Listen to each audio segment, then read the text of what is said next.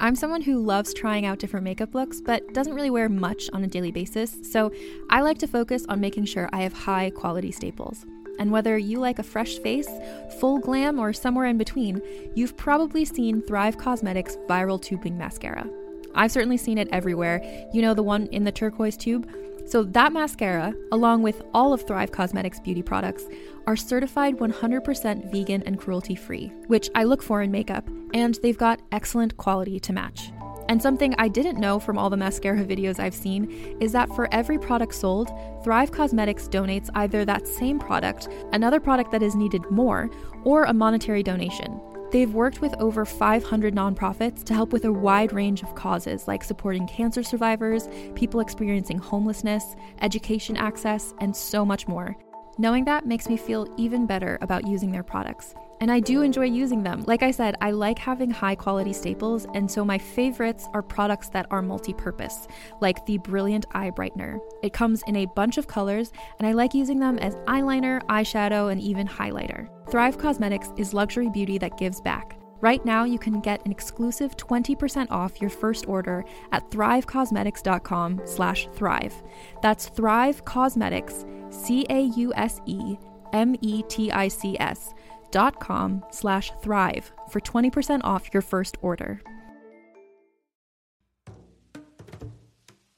Calling all lovers of mystery and fans of a good story. If you haven't already heard me talk about June's Journey, you're in for a treat. It's time to don your detective hat in this free hidden object mobile game that delves into the captivating journey of June Parker, a self-proclaimed detective on a quest to unravel the mystery surrounding her sister's untimely death. In June's Journey, you get to play as June, deciphering clues and unveiling secret plots within thousands of beautifully illustrated scenes. And did I mention it's set in the glitzy 1920s? New chapters are added weekly, so you will never run out of new thrills to uncover, and you can also personalize and decorate your very own Orchid Island where the story takes place. How sharp are your detective skills? Find out when you download June's Journey on your Android or iOS device, or play online via Facebook Games. Your detective journey awaits.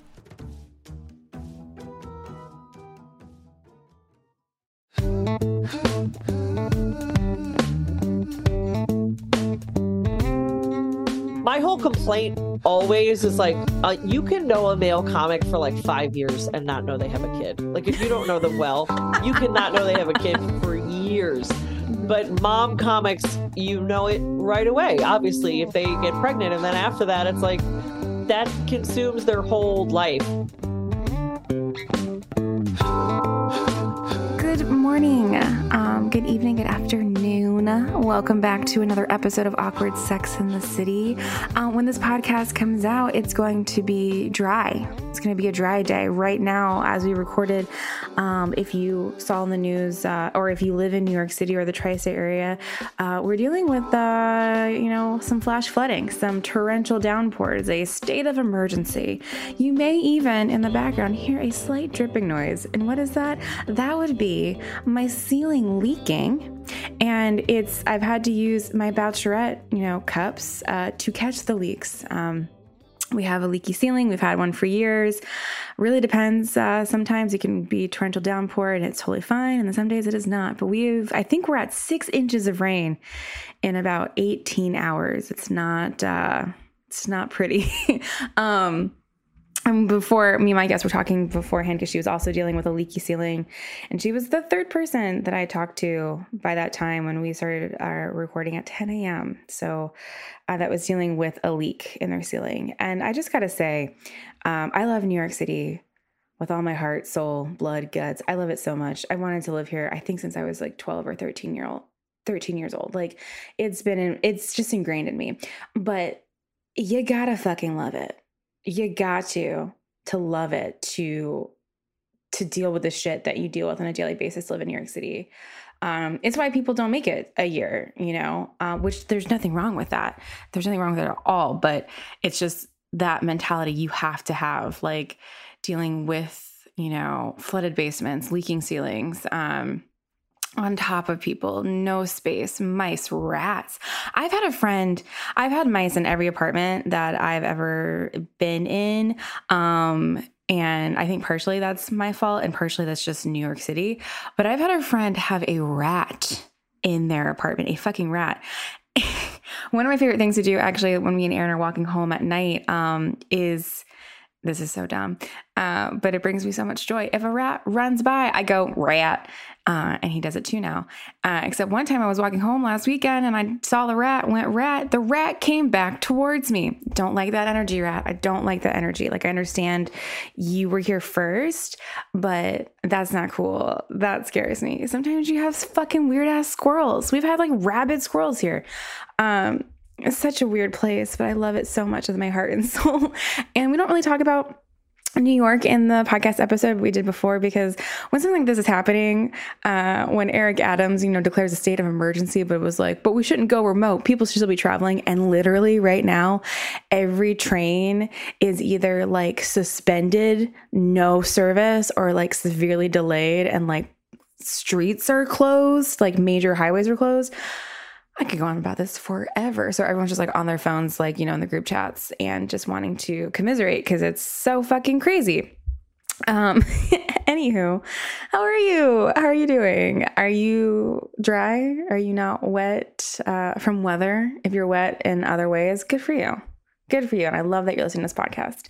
This was a really fun and interesting conversation. My podcast guest today was Emily Walsh, and I find us to be very, very similar in like our relationship with comedy, relationship with our husbands. She actually did Edinburgh Fringe Festival the next year, the year after me, and her husband came too for the full event. And we talk about that a lot and the emotional toll that festival takes on you, and like how appreciative we are of our families and our husbands for getting us, through that. Like I would have been a shell of myself if I had to do that festival alone.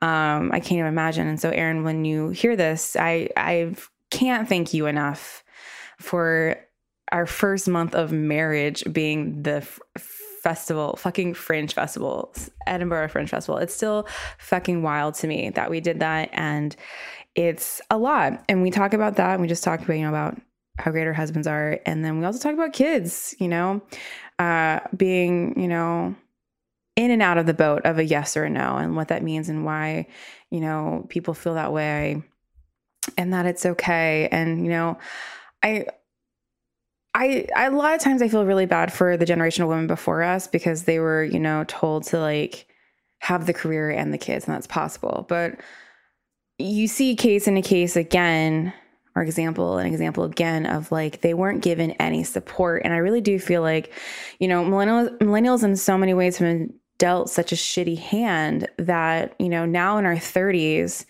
and you see this with Gen Z too. I feel like we're calling bullshit on a lot of stuff. We're just like, no, this is our boundary. I don't know.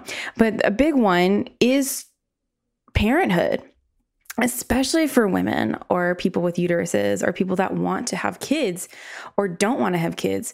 We are now saying out loud, hey, the amount that I'm going to have to sacrifice, the amount that I'm going to have to give up, the amount of my sanity I'm going to lose, and that no matter how equal it is between the partnership, it falls so much more on the person, carrying the baby. And to do that while having a career, like, what does that look like? Is it possible? I think a lot of us are asking ourselves now, like, is that even possible?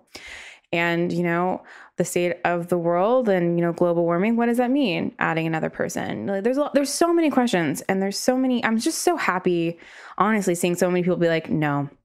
I'm also so happy to see how many fucking vasectomies are finally starting to happen. Though one of the craziest things that I found out, a friend had a vasectomy, and he was telling me, I don't want to botch this, but he was like, yeah, so there's a lot of not nerves, but there's a lot of shit down there. So the doctors, I hope this is true, the doctors don't even know if they got the right, line, let's say it's like, is it the right wire? Like, is it the red wire or the blue wire? The blue wire, because there's so many down there. So they snip, and they take a chunk out, and then they send it to a lab, and then the lab confirms whether or not they got, the right one. Which it's so fucking wild to me. I think now that people, men are becoming more vocal and more okay with vasectomies, I think we're going to see a lot more research and funding in that. It's also hilarious to find out how much, pain relief men are given for this, when if you get your tubes tied, it's a way more painful experience. Anyways, this is not anything about the podcast episode today. I just find it really interesting. And I just think we are in real time watching a very huge shift when it comes to motherhood, when it comes to fatherhood, when it comes to parenthood, when it comes to children, the yes or the no. And I'm really happy for us. I think it puts a lot of pressure on women still to decide what they want. I think there's always going to be that, did I make the wrong choice? Or maybe that's me and my OCD brain. And I think about kind of every choice I make in my life, though with therapy it has gotten better. But if you are on the fence about kids, if you aren't sure what you want, I think this is going to be a cathartic episode for you. And I can't wait for you to listen. Also, real quick, we are going to be in Seattle and LA very soon. Seattle, October 6th for 7 p.m. and 7 p.m. show and 9:30 show. Though this episode may come out after that. And then we are in LA, October 20th and 21st for 9 p.m. shows. I'm very excited for both of those. I cannot wait for you to listen to this podcast episode with my guest, Emily Walsh. You can also listen to her podcast. Cannot talk today. Her podcast, Alone at Lunch. And I will talk to y'all soon, as in the outro. I've lost my mind. Okay, go listen. Bye-bye. So how do you feel? It's only been like a month and a half since you came back from Scotland. Yeah, I feel like I'm still I feel like I'm still hungover from that experience. And part of it is that I came back, immediately went to Erie, Pennsylvania for the weekend, like a day after, saw a bunch of family, and I had been only home for like a day, and they were like, "How was Edinburgh?" And I was like, "I don't know yet." Like, I'm still processing it. Then we came back. Then I went to Cape Cod and like helped my friend get set up her wedding, and then went to her wedding.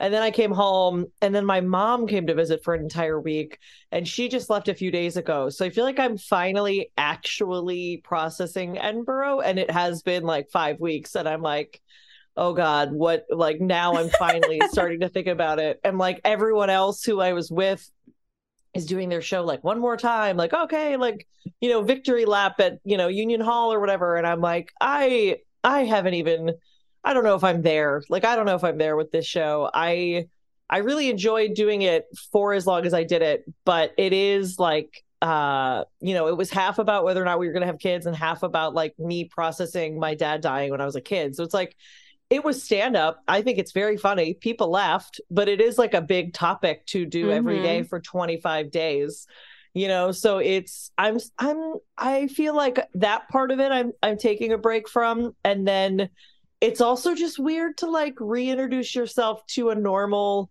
life. My apartment feels gigantic because I bet. I was in a dorm with my husband for a month, like a weirdo. I'm 37 years old, and I was like, cool, we can put our suitcases under the bed, like just like I was back in college. So that was a journey. So it's also just my apartment feels gigantic and luxurious right now. So that is definitely nice. It like, I think something that's like not talked about for Edinburgh, like, is the actual act of doing it is kind of a traumatic experience. But the subject matter for most of these shows is also traumatic. Like, and so like you're all taking our worst experience and making it a comedy show somehow. Making a comedy show and then living this like weird Groundhog's Day, like traumatic experience over and over again, having to get up, having to put yourself out there and flyer, having to hear no, have people not show up, have people show up, not laugh, give you bad reviews. Like, it's like it's so fucking awful. And I was just thinking about it today before you came on, because your husband came too. And so did my husband. And now in retrospect, like, it was definitely hard to have him there in a lot of ways because I felt like I had to like kind of take care of him too, and make sure he was having a good time. But I could like not have done this without him, because the amount of emotional 100%. support you need. Like, I can't imagine going and doing this show alone, like, and doing a full run alone. I would have had several public breakdowns, I think. I think I would have, because he was like, it was funny because the first week I was very confident in how prepared I felt. And even though it was difficult, I was still like, I've listened to the podcast, I've talked to people, I know it's going to be difficult. Like I was like kind of okay, and just pushing forward, just like using adrenaline and willpower to like move forward. And he was actually having like some emotional stuff come up, just because like he was trying so hard for me to have a good experience. Like he was trying to just be supportive, but he didn't fully know how to do that, short of like forcing people to come to the show, like he was flyering, but you never know if that's going to be successful. And then like, he also just had a bit of a tough time in the beginning socially, because comics are weird. Oh yeah. And, like we already lived together when I started doing stand-up. So he has known comics for the past 7 years, but he and I don't really hang out with comics. Like I will go do shows and hang out after, or we have a few friends that are comedy friends, but they, come over for a game night. He's not hanging out after a show, dissecting a show. Like that's just not his activity. And so everybody's there and everybody's doing a solo show, and everybody's like paid all this money and taken all this time and done all this work. And so a few times in the first couple of days, somebody would like, say they'd come right back to talk to him and then not come back, or, just little things that were kind of, I guess, rude under normal circumstances, but it was just such a weird thing. Or he'd text somebody and they wouldn't respond or whatever. And I was like, everyone's ego is so wrapped up in this, and everyone is doing, this is like one of the most significant things in their career to date. And you just happen to also be here. It's not personal. No one is like trying to hurt you. No. And like, once we like talked that through, he had a much better time, because he was just like, oh, well, they didn't get back to me, but then I saw them the next day and, it was fine. I was like, everybody's emotions are so wrapped up in the success of their show and this experience that they're not necessarily going to be wary of your emotions and your like emotional safety. And for that, I am sorry. And a couple days, like Danny and I have a very good communication style when I'm overwhelmed or if I'm having a bad day, where I will just be like, I am having a hard time. It has nothing to do with you. It has to do with these 3 things. If you want to help, you can do this. If you want to get away from me, you can do that. Like, these are the options. Like, I don't try to hide anything. I don't try to confuse anybody. I'm just like, these are the things I could use or could not use. And so that did work out pretty well. And he also just was like, I got sick and he was able to go find medicine. I needed a Band-Aid and he went to the store, things like that like, to have to do absolutely all of that by myself would have been even more soul crushing and exhausting for sure. Yeah. And that's so real too about like your husband. I think we talked about this when we first met. Our husbands sound very, very similar, very, very social, love their friends. And we're kind of the same too. Like I definitely have a few comedy friends, but comedians scare the shit out of me. I'm so bad about like hanging out or like going out of my way to like, network or whatever. Do the hang. Yeah. And so I remember when we first got there, we knew some people, right? We knew some people that were going to be there. And he was like, oh, great, cool. We're going to have like our group of people that we like hang out with. And I remember being like, in my mind being like, that is not what's going to happen. I don't think that's true. Yeah. That is not what's going to happen at all. Like, and we were, because, everything costs so much money. We were at one point 4 people in a 1-bedroom flat. And so we were basically like sequestered to the bedroom because the other girls were in the living room that was also connected to the kitchen. But Aaron doesn't have the best back. So it was like, he needs the bed. And he was just at one point like so homesick because he just didn't have like his friends. Like this weekend we have 3 birthday parties we have to go to on top of like other events. Like we just like very go social, very going out, social, doing the things. Yeah. And more him, I've definitely come to love it. But when we first started dating, I was like, oh no, I need like a week away from people. Like, no. So to be in that and kind of have to help him through that too. Not really help, but like to acknowledge it, because when I first went in to Scotland, I was like, this is all about me. I am a people pleaser. I want to make everyone feel happy and safe. But like this month is about me. And that's kind of where we clashed, because it was like having to learn these new, I don't want to say tactics, but like, how do we communicate that we both need something? How do we both communicate? Like, I need to sleep because I'm exhausted from flying all day, but he needs to go out because he's been stuck in a bed all day and he wants to go out and see Scotland. And I think that's where not even a blow up, but he was like, I just got to get out. And he like went to the movies, because the movies are like $5. We went to like 3 movies in Scotland. Oh, that's awesome. I didn't even think of that as an activity. So fucking cheap. It's ridiculous. And it was one of those moments where I was just like, I was upset at first because I was like, like this is supposed to be about me. And then I was like, no, but he's done all this shit for me. Like he's done all this stuff for me. This is our honeymoon. Like he's made it so clear how much he supports me. Go fucking walk up Arthur's seat. I also got really sick at the end. Like, so I got the cold in the first week. We both did. And then the last 7 days, either it was like, because I have IBS, so it's either like IBS anxiety or I got sick from the trash strike, because I would like walk around with my shoes and then switch them for the show. And so I was basically touching garbage, the garbage. And so I literally just shat for 7 days straight. Could not eat anything. Like I was just eating like rolls for 7 days straight. Or it was anxiety, because honestly, once my last show happened, I was fine. Then we went to like do a tasting menu and I was eating like steak tartare. So I was like, this might have been a little bit to do with the show. Yeah. Yeah. But it was just like, so it got even harder to do stuff the last month, because the last week, because I was like, I don't think I can. I'm afraid of being not close to a bathroom, basically. And like, I one time during one show had to like poop in between people's sets at just the tonic. My God. Yeah. Oh my God. They're like open bathrooms. And I was like, oh my God, this is the worst. And it's not a bathroom that you want to have any kind of incident in. It is not good.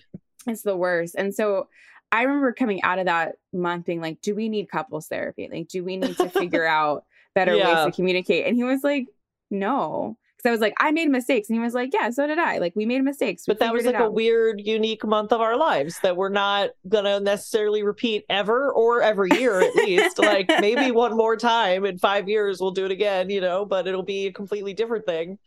Exactly. Yeah. Do you think you'd do it again? When I was there, I was like, I am coming back next year. I'm going to win. Like I was like really fired up with like a revenge style attitude. Like I was like, because I got there and I felt like I had already done so many things wrong. Like I walked into my venue and I was like, this is the wrong room. I wish my advertising tactic had been different. Like I just felt like I did so many things wrong that added up together to be frustrating. And I was like, okay, next time I'm going to get it right. We're going to come back. We're going to do it again. And there's a few people that, I met that do it every year or do it every 2 years. And they're very like talk about it like it's summer camp. And it's like, of course you go back. But, and so while I was there, I was fired up about it. And Danny was also fired up about it in the sense that he was like, he's just a problem solver. So he's like, okay, well, if you want to come back, like, let's come back and let's get a better venue and let's have, whatever. But I think we were just caught up in it. And now that I'm home, I'm like, I will 100% do it again. But I think it would have to be something that like I worked on the show for 2 or 3 years. I had a real solid like play, because I wrote the show. Some of it was jokes that I had been doing for years, but half of it I wrote in about 6 months.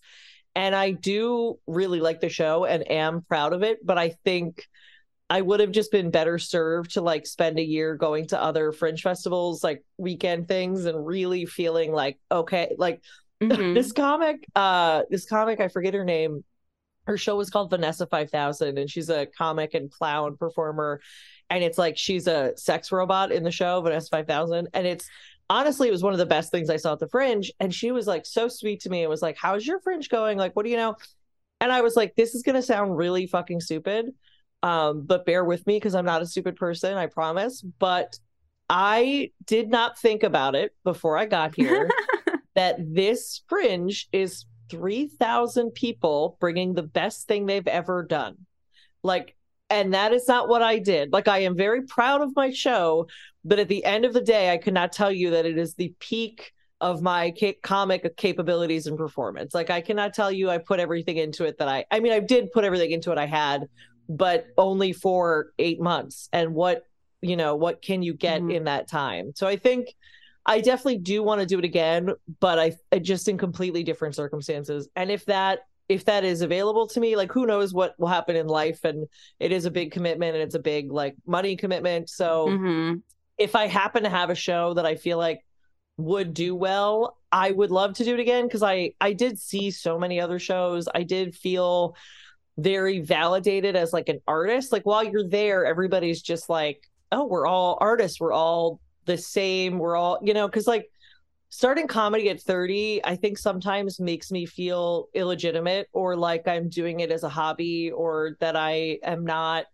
fully like a comic for some reason. And it's just like my own imposter syndrome. But I did really enjoy that aspect of it, of just like, we're talking through comedy, we're talking about shows, we're going to shows, we're immersed in this thing. And I was doing like 2 or 3 other shows a night as well, like other people's stuff. And so I definitely got a lot out of the experience, but at the same time, there's so many things wrong with it that like, it's hard. And like, when I was over there, I very foolishly was like, oh, well, Edinburgh, I live in New York City, which is in my mind all about like hot, rich people. But Edinburgh is going to be this weird meritocracy that's not just about hot, rich people. And when I say hot, rich people, I mean young people of a certain vibe and wealthy people. I don't think I'm not good looking. I don't need anyone to pump me up. When I say hot, rich people, it's like a category of people that are like incredibly well-funded, darlings of the industry, hot in a certain way type of people that are just gonna succeed in that scenario. And I felt like I was regulated to a different box and just could not kind of break into the hot rich people vibe. So that was my frustration while I was over there, and it still is frustrating. But I think if I came at it with something that I was undeniably proud of, I would get over that. But I think I was watching people that were hot and rich and in my mind mediocre doing better than me and my mediocrity, and I was frustrated by that circumstance, if that makes any sense. Oh, 100%. Like, and I know exactly what you mean in New York City, like exactly. And it's very intimidating. And I think myself included, I feel like if I could get over that hump, like I would be unstoppable. Like, I think I could just get over that insecurity. But I mean, for me, it stems all the way back to childhood. Like, that's just like, this was my worst nightmare too, of like not making that box, which one day therapy, I'll get over it. But it is like, Scotland is this weird equalizer, but at the same time, you're like, oh no, I'm still in it. Because there were like, for me last year, year and a half ago, there were definitely like, you got your like, I don't want to say names, but you got like, Aaron, can you bleep these out? Just the names. But like, so you've got your, they're fucking selling out. But then like was there, she did 3 days, she sold out, but she was every day flying for her boyfriend. And like, no one knew who she was. Like, no one cared that it was and she was so sweet to me, and we like barely talk, like we're acquaintances. But you've got the ones that will never talk to you. There's certain people that I just like can't stand because they exactly fit what you were saying. Oh, where was I going with this too? But like you were saying of like, it is 3,000 people doing like the best of the best. At the same time, I watch like shit shows too. Like, oh, 100%. 100%. And somebody, Gabe Malika, actually gave me good advice before I went. He was like, you will automatically be better than some things, because imagine if the biggest arts festival in the world took place in New Jersey, how many people would go before they're ready? Like, how many people would bring a show that just like is not ready, but they think they're ready? So like, I don't think I was, and maybe that's where my frustration was, where I was like, I do think this show is pretty good. And like, I cannot seem to get people to care about that. And there's just so much garbage that's being, and like with Edinburgh specifically, and the way this festival is, I feel like some people did better because of the way street traffic is, or the time of day, or that their show started with an earlier letter in the alphabet. So they're in the book for like so many things that are absolutely, completely out of your control, that you're like, all I can do is show up and do my show and hope for the best. And, you know, I did it 25 times. I had a lot of good shows. I had a couple of rough ones, but I think the nature of my show, we never had anybody that was disinterested. Like, I never had anybody leave. I never had anybody heckle. I never had anybody like yawning. Like, maybe I only had 5 people, but they all would come up to me afterwards and be like, that was one of the best things I've seen. Like, that was a great show. I really enjoyed that, you know, whatever. And I'm not trying to toot my own horn. It's just like, it was frustrating. Danny would get really frustrated because he's like, the people who come like it. Why can't we get more people to come? And I was like, I don't know, but I can only be so emotionally invested in that aspect of it. Like, he would get really frustrated. And I was like, if I go to that level with you, I will not be able to do the show. So I have to just be happy that there are 5 people here. Because I also had friends that were having cancellations or having 1 person or 2 people. So I was like, we never had less than 5, which I am weirdly proud of. Oh, same. I didn't want a cancellation. So, that was like my goal. I was like, don't have a cancellation. It's a great thing. Yeah, exactly. And like the last 2 shows, like you end on a Sunday, and my last Saturday was really good. And so I was like, I don't even want to do tomorrow's show. We had a nice group. We had a fun time, and it was like a bigger group. And I was like, I wish I could go on a high note, because I had 0 pre-sales for the Sunday. And I was like, this is going to hurt. This is going to hurt my feelings when nobody comes to my last show. And then we ended up having like 20 people, and it was a really fun show. And it was probably my favorite performance. Like, I really had a good time. So I was like, okay, we're going out on a high note.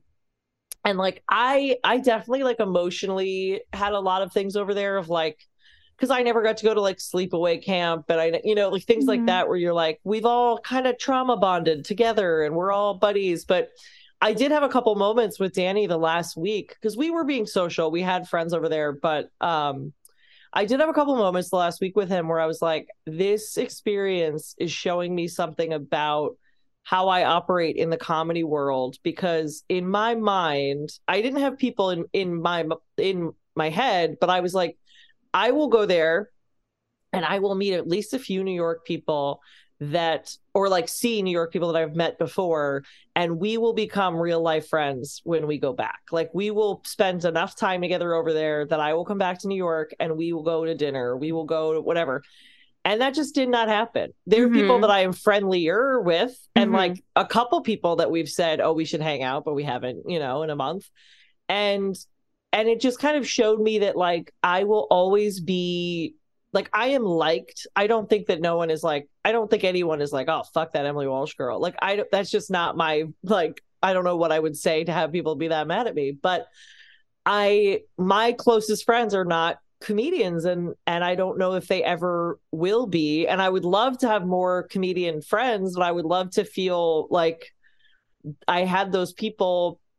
And I don't want to be like, oh, I don't have any comedian friends. And if people that are my friends that are comics are listening to this, we're obviously friends. But like, I just had this moment over there where I was like, okay, like, you're not going to get invited still, probably. And you need to just be okay with that. And I'm an adult lady and I have friends. I'm okay with that. I fill my social time. It's just not with comics. And when I walk into a comedy club, I still feel, depending on the club, not that comfortable. I still feel like I have to be putting on a little bit of an act of like, oh, hey, how's it? You know, it's like, and there are people that I see that I get really excited to see, and they get excited to see me. Again, I feel like I'm sounding like sadder than I am. It just kind of like made me realize I wasn't going to come home with like a best buddy texting like, oh, we're festy besties and we're going to like, you know, it just wasn't in the cards. And you know, I don't know. I think I had an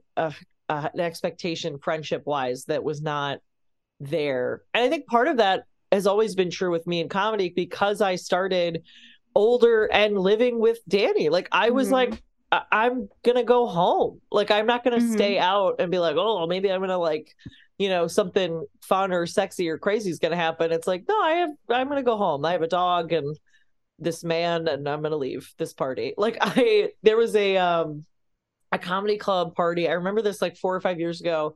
It was Halloween, and there was a Halloween party at Stand Up New York and a Halloween party at New York Comedy Club.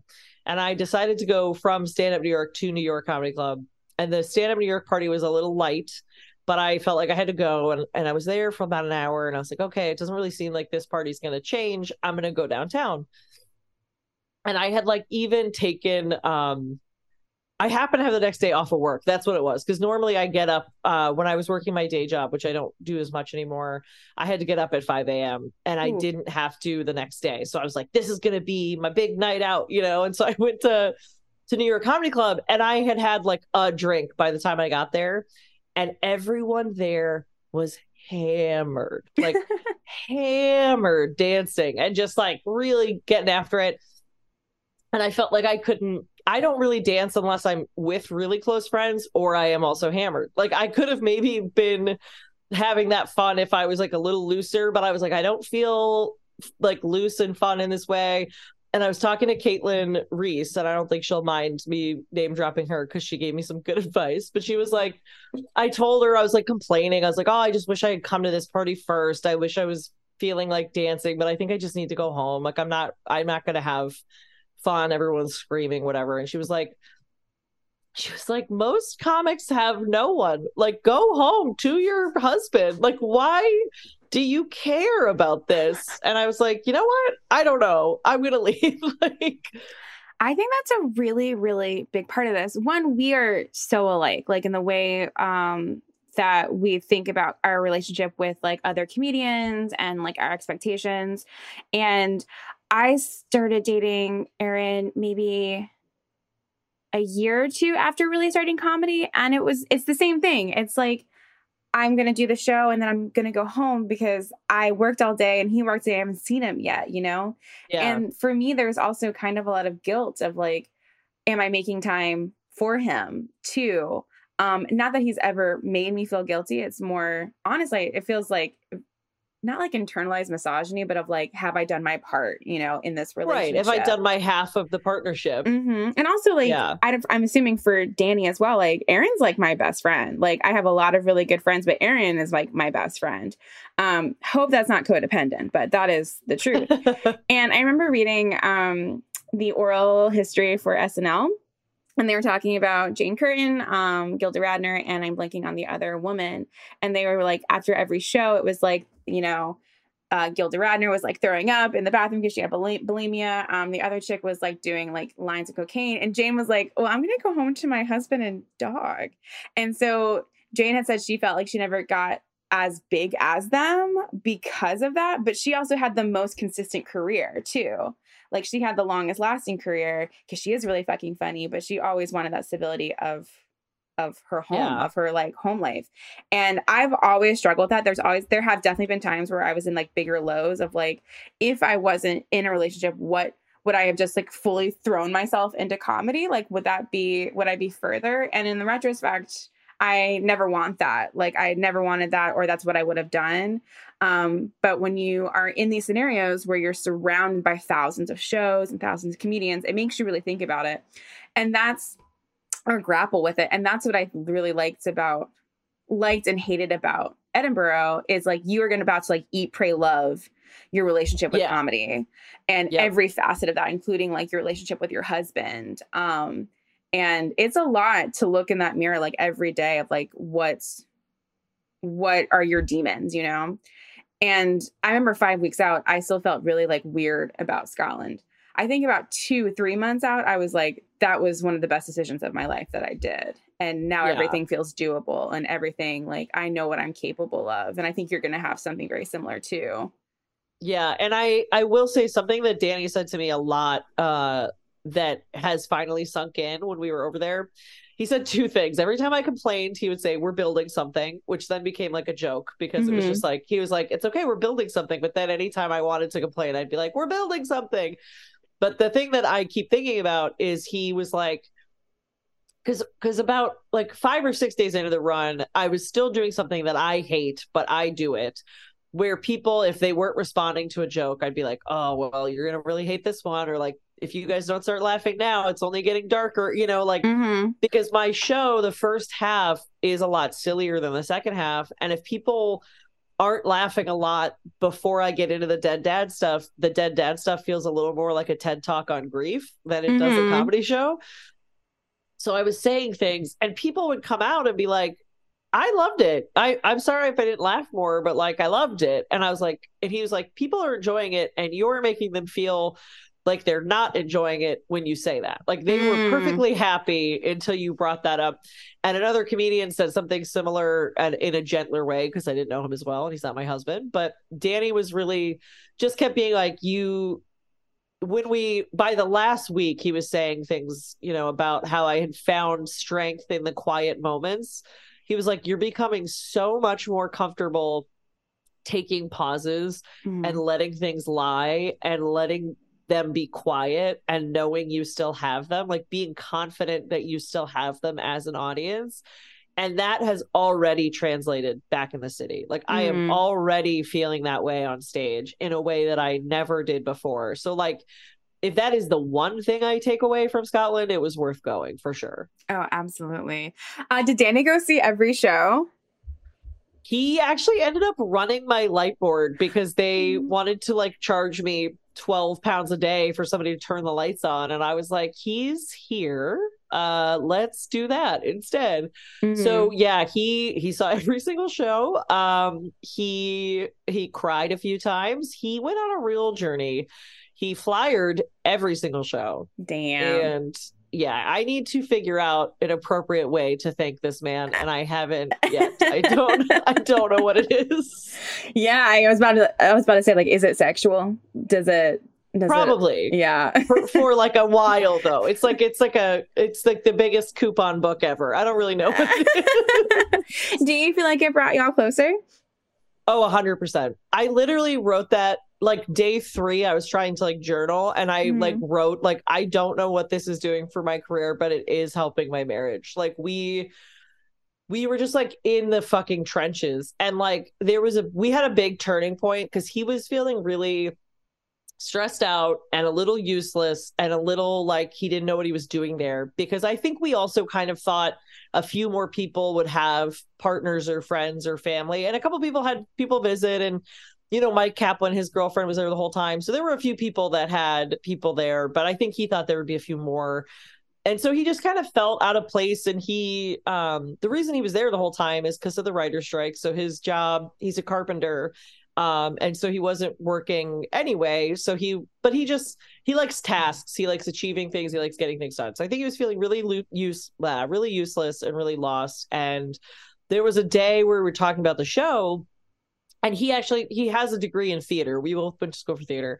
And we were talking about the show, and I said, our show, like, I was like, well, our show is this instead of my show.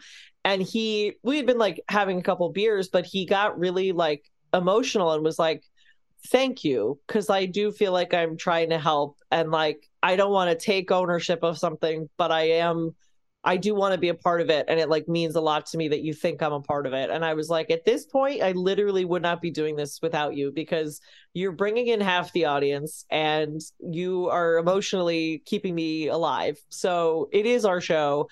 And I think that changed a lot for him, because then we were out with people and he felt comfortable saying our show, and you know, Aww. And people would, you know, ask more about it. And he was like, well, I'm not performing. I mean, she does it. It's her show, but it's our, you know, like he wasn't like taking, you know, credit or anything, but I think it gave him some ownership and some place to stand, you know, like he was like, yeah. I feel like I can, and he's not a comic, and he doesn't ever like give me like tags. He's not like, here's some bits, you know, but he's good at interpreting what the audience is feeling and like telling me how I'm feeling and being like, no, you were really, you know, confident today, or like, you know, hey, how are you feeling, that, you know, whatever. So I do think it definitely brought us closer together, but it was also a weird time because we were like in a dorm, and like, and there were, you know, we had a double bed. It wasn't like a teeny tiny twin bed, but it was not comfortable, and we were exhausted, and it was like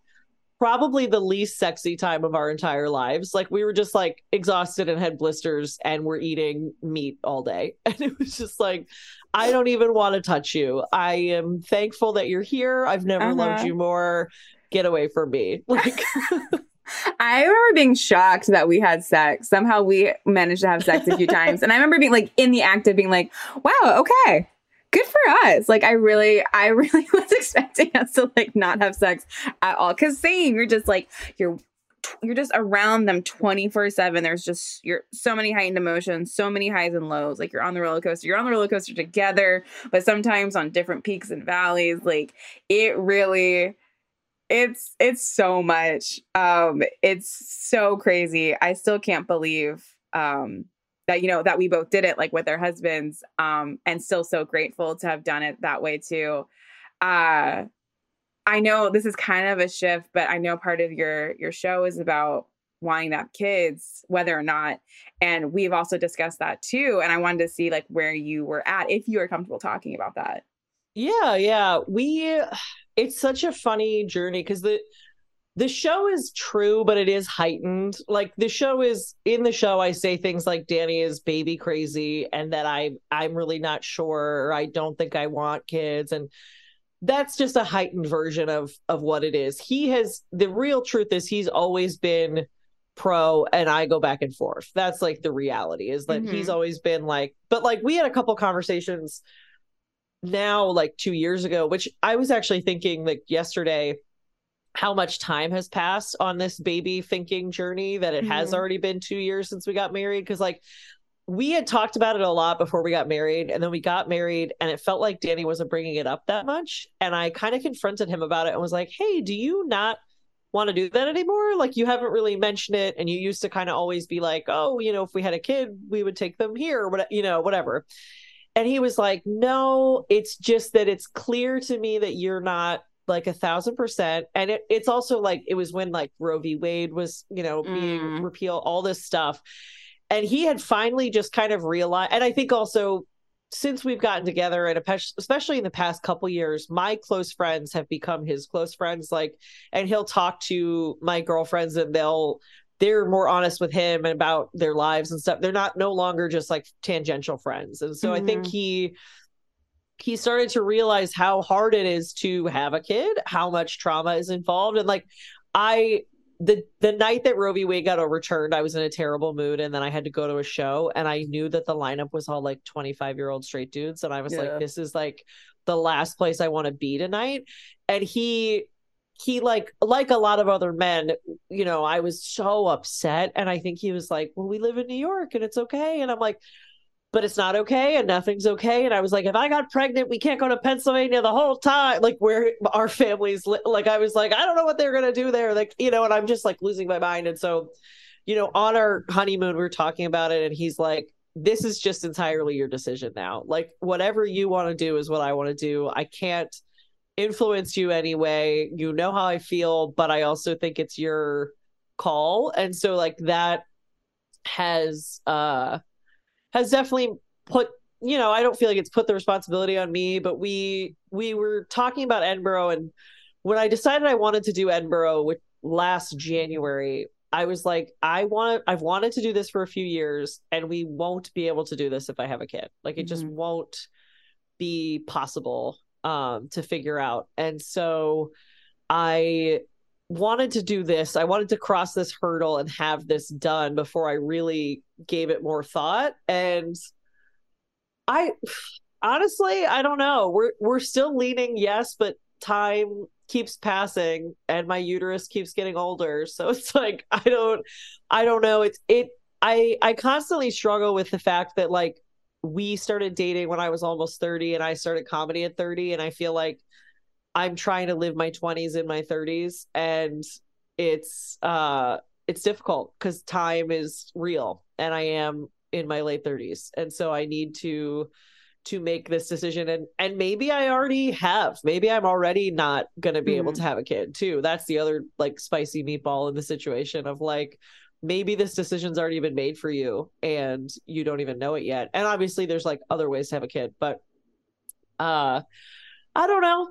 I think we're still leaning towards it, but there's no plan in place. We need to have a lot of big conversations, and this for the past like 4 months, the writer's strike has meant that he's not working at all, and I'm not working my side job. So we've had like not nearly enough income either. So it's been like doesn't feel like a good time to make a life change or a big life decision. And I know people always say like there's never a good time when you're talking about kids, but I don't know. And of course I'm a millennial, so I'm like, should I contribute another warm body to the planet? Like, but I think that we're still leading towards it because of like one specific conversation. I was talking to my cousin who is in her 40s and has two kids and got married when she was like 23 and had her first kid when she was 25. And we're talking about something unrelated to kids, but she's like, yeah, but you guys aren't going to have kids, so you'll be able to do this. Like she had assumed that based on the fact that we just hadn't yet. And it like bothered me in a way that I'm still thinking about it. And it's been like a month. And I'm like, why does she think that? Why has that been decided? Has that been decided? Are we the couple without kids? And I think I've always pictured us having one, but it's really just time. It's really just the fact that like I would like a couple more years, but that's not, the more time we wait, the less likely it's possible to do it in a healthy, safe way that's not $1,000,000,000. So I don't know. Today I don't know, but we'll see. It's certainly not off the table. And it's such a weird thing in comedy. I'm sure you've experienced this too, with so many comedians that are so anti-kids that you're like, okay, am I weird? And like my whole complaint always is like, you can know a male comic for like 5 years and not know they have a kid. Like if you don't know them well, you cannot know they have a kid for years. But mom comics, you know it right away, obviously, if they get pregnant. And then after that, it's like that consumes their whole life. And I, again, as we've said, have a very supportive partner, but reality sets in and he has to go to the job where he gets paid well and gets health care. Do I have to go to the bar show? Like that's what it breaks down to. So I think it's just a lot of stuff that like we just have to face reality on a couple things and figure out priorities in that way. And I have to carve out the way I can still do shows and still be creative if that's what we do. So that's not really an answer. It's a long-winded. No, that's an answer. I think for me, I think a really big thing that's happening right now for women is how much more selfish and honest we're being. I think motherhood for a long time was really like depicted as this, amazing experience. And this is when you like fully evolve as a human and like what it can bring to your life and all this like enrichment. But our generation, like millennials are, we were taught career first, like do what you love and you're like never working. So a lot of us have like fallen into something that we do love, but we also understand the real change. Like we're not lying to ourselves about the trauma of being pregnant, the trauma of giving birth, the trauma of having a fucking 1-year-old and not sleeping, and how it never ends. It just evolves every year. I remember me and Aaron talked about it pretty young in our relationship. And when we met, I was a live-in nanny at that point. So I was like, dude, wow, everything fucking changes, like everything. And the, couple that I was nannying for, and I nannied for them for majority of my life in New York, like she is an actress, and because she was successful, she could, they could afford, and he had, the dad had a very stable job. They could afford a live-in nanny when she had to go to Atlanta for 3 months. Like I just went with them. Like, wow. And if you want to be a creative, that's a really big part of having to, one, just kind of, I think first admit like you need so much help and how much help that costs. Like how much in New York City that costs to have help. Like I've already told, we are, yes, though I go back and forth to this day. I'm still like, if it didn't happen, there's pros to it not happening. Yeah. And I I've already told him, like, at the bare minimum, I need to know I have at least 10 hours a week with like a babysitter, just 10 hours, 5 hours, Tuesday, Thursday, that I can walk away and not lose my goddamn mind. And I think for a long time, not that he didn't understand it, because I think, again, like Danny, I think they understand it so much that if you want a child and a career, you will have it, because Danny will understand what you need. And he really, really wants that kid too. And I think that's the big difference, is like when the dad really wants the kid, it's a whole game changer of the responsibilities being shifted and being more equal, or not even equal, that they are doing more than you. And that's huge too. And when I freak out, when I start leaning towards no, is when I am around people with kids and I don't like the dynamic between the mom and dad. And I love those people, but I don't like the dynamic. And I will freak out and I'll be like, Aaron, what if you just turn into that? And he was like, when have I ever showed that is what I would turn into? Like, when, like, I know what you need, but I have these like insecurities that I start projecting on him of like, I can't become this person, that this like baby's just attached to my tit 24/7 because you don't want to do anything. And like, again, that's not what Danny would do. That's not what Aaron would do. But we see it so often that it's hard not to acknowledge, because what if that did happen, you know? Yeah. Though it's not going to. It's scary because you just don't, I mean, I know every part of my brain knows that it won't, but you don't actually, you haven't experienced it. So you're like, what could happen? And it's just like, you can't go back. So if you say idealistically, okay, we're going to have the daycare every afternoon, even for 3 hours, and we're going to do this, and I'm going to make sure you have 2 nights a week that you can go to shows, and we're going to, whatever you put in place, life still exists. There still could be something that happens that, oh, well, Danny lost his overtime, so we can't afford the babysitter. Now, whatever it is, like, life happens. So I think it's just like being afraid of what those possibilities are, but you also, like, living in fear is not super productive. And like I think it's really helped. His best friend has a 2-year-old, and I think it's really helped his reality set in. Like, he still really wants a kid, but now he has conversations all the time of like, oh, well, he didn't sleep, so now I'm up, or, he got sick, so now I can't go to the thing, like, he's seeing.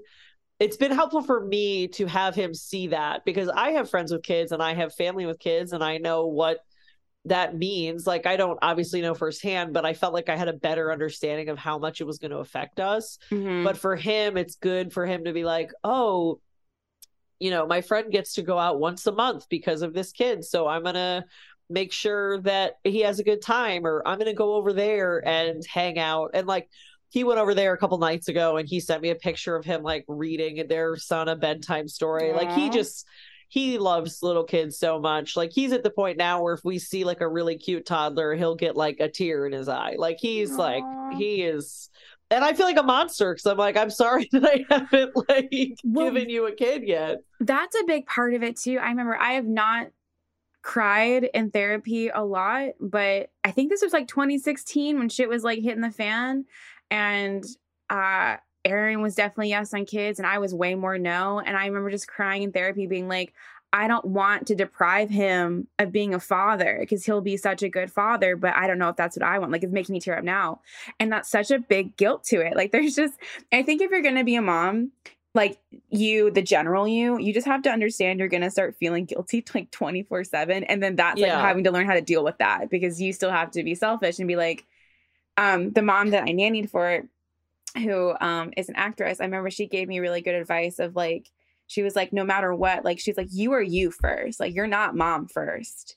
You are Emily. And then Emily is a comedian and, married to Danny and has children. Like, it goes down.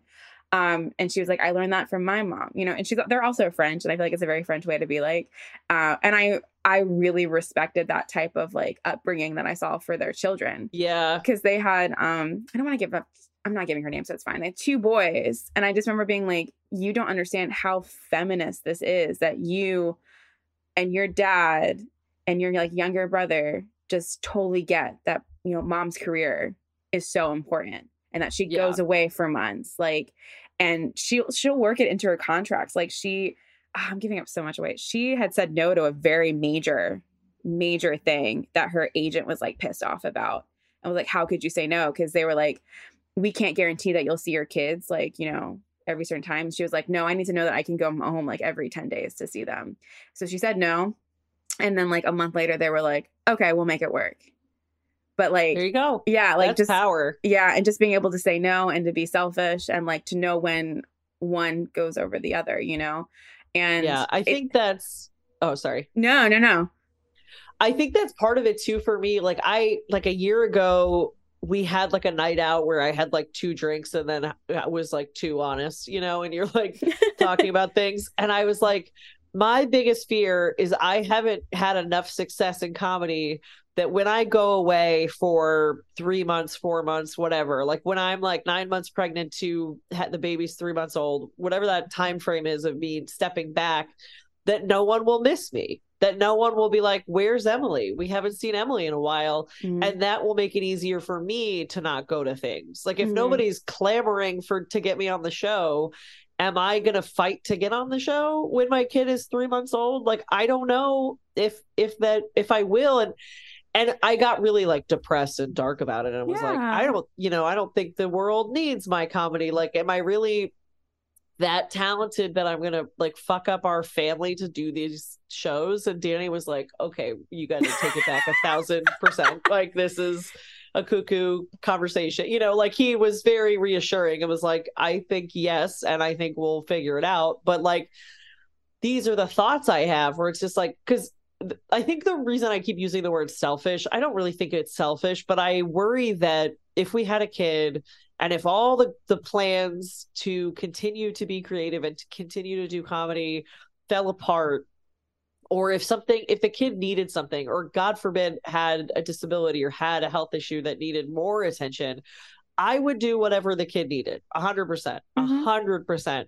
But that just means that I would be giving up more. And I know that about myself. So it's like, are you ready to potentially lose your personal time and your creative time to this other person? Because that could be what happens. Like, hopefully it's not, but it very well could be. And I think that's what I've been wrestling with, is just to like set this in motion means that we don't know what's going to happen. But it's also like 10 years ago, I never would have thought I would want a kid. But also 10 years ago, I didn't know I was going to be doing comedy and not painting anymore, and not, you know, like, so who knows what I'm supposed to be doing. Yeah. I mean, again, we're so similar. Like, I love plans. I love plan A, plan B, plan C. I love having some sense of control. And then when you do have a child, there's just no control anymore. There's no way. And in a way that, for me at least, that knowing that I cannot control it, like there's no feasible way to actually have any control, relaxes me a little bit. Like, I have OCD, and we've had a few friends and family have like really rough pregnancies, and really grapple with that. And I was telling Aaron, like, I overthink everything because of my OCD. But that is one of those moments where it's like, but there's nothing I can do. Like, there's literally nothing that I can do to make this easier or harder. Or harder. Yeah. And so it, in a way, once you're able to like let go of that, you're like, okay, I can breathe a little bit.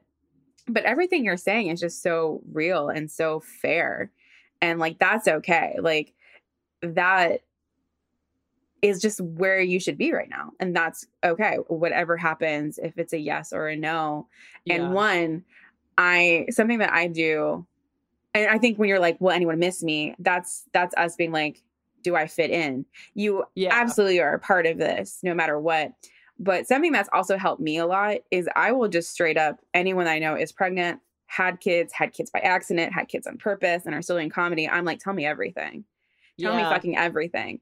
And I will say almost every single one of them has been like, it's okay.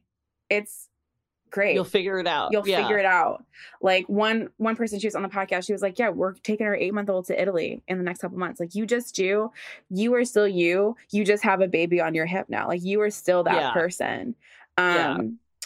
Casey Balsham's a really great person to talk to. She was We literally just had her on our podcast. So it's coming out like next week. We just talked to her. Yeah. She made me feel so much better. Like I loved talking to her so much about it. And yeah, I don't know. I think where you are is great, and you and Daniel will figure out what's best for you, and Danny's got your back no matter what.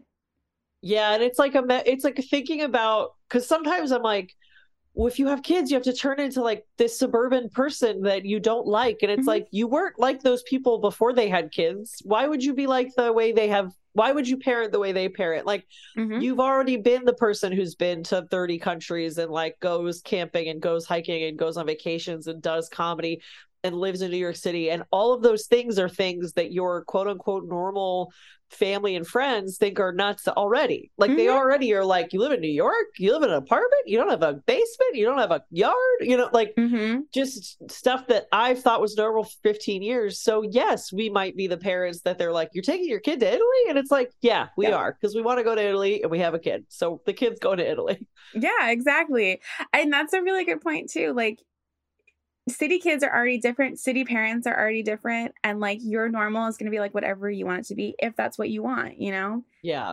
Yeah. So who knows? Maybe I will listen to this podcast in a year and be like, that stupid bitch. Like she didn't know what she was talking about. I mean, we don't, but that's the best part of it is like, we don't know. And it could go either way. As an overthinker, my therapist calls me a worst case scenario person. Which makes me a really good producer, because it's like, well, what's everything that can go wrong? But it's really bad in real life when Erin's like, please, none of these problems have happened yet. Like, please stop. This is not real. This is not real. Doomsday prepping. And my therapist, I was talking to her about it, and she was like, yeah, but like, she's like, she was like two things. She was like, when you're starting to feel that way, one, start thinking like, what's the worst that could happen? And it's really not even that bad. And two, what if it just works out? She was like, Natalie, most things just work out. My therapist says that to me all the time. She's like, but what if everything's fine? And I'm like, what if it's not? Yeah. No, I would die if like we actually even had like the same therapist and everything. But it is so much to grapple with. But the moments of clarity come for me, at least, when I'm like, what if it just works out? What if it's fine? What if you get everything you wanted? What if it's fine? What if everybody's happy and healthy and there's just more of you now? That could be the story. Who knows? Thank you guys so much for listening. Remember to rate, like, subscribe, review Awkward Sex in the City, share with your friends, give me some feedback. Let's get into it. Unless it's like a 1-star, just give me 5 stars, because I love constant validation that you love me.